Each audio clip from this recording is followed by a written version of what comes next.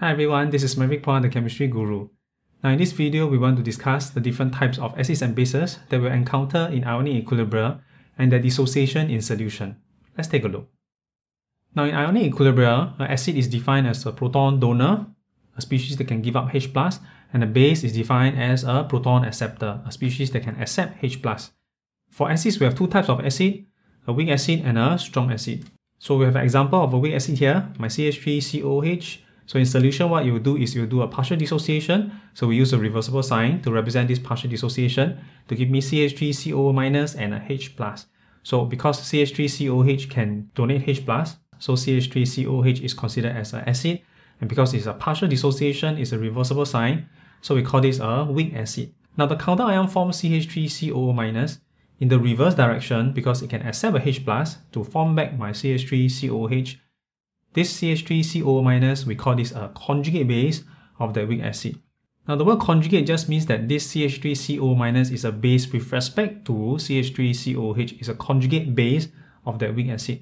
It doesn't really tell us whether this CH3COO- is a strong base or a weak base. Now it's not possible for the conjugate base to be strong, because if you're strong, it will drive the reaction backwards and this will be a full arrow and it will not be a reversible sign. So what this must mean is, if the system is at equilibrium, then both species on both sides of this equation must be weak. A weak acid must give me a weak conjugate base. The next example of a strong acid, HCl. HCl will dissociate in solution fully. It's a full dissociation, so we use a full arrow to give me H+ and Cl-.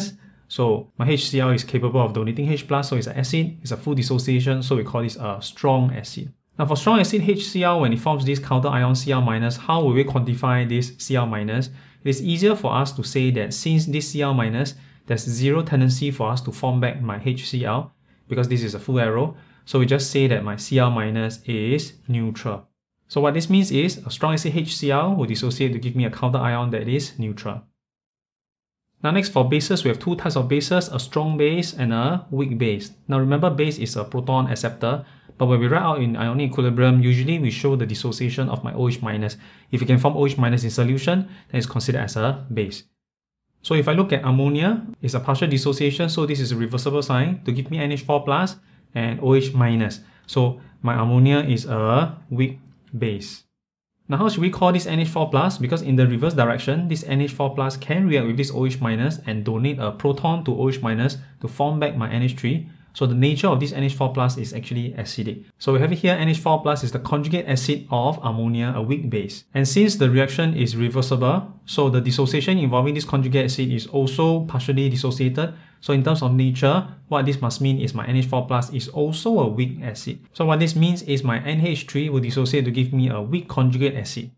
NaOH is an example of a strong base, fully dissociated to give me Na+ and OH-. So since this is a full dissociation, and we say that this is my strong base. Then how about the nature of my Na+ that's being formed? Again, because Na+, there's no tendency for Na+ to go back to my NaOH, because this is a full arrow, it's not a reversible sign. So it's easier for us to say that Na+ is neutral. So my strong base will give me a counter ion that is neutral.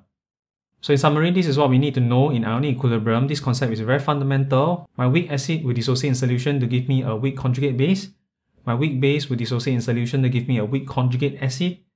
Strong acid, strong base, when it dissociates in solution, the counter ion forms are neutral. I hope you find this video useful. Please subscribe to my YouTube channel for more weekly video lessons. That's all for this video. I'll see you next time.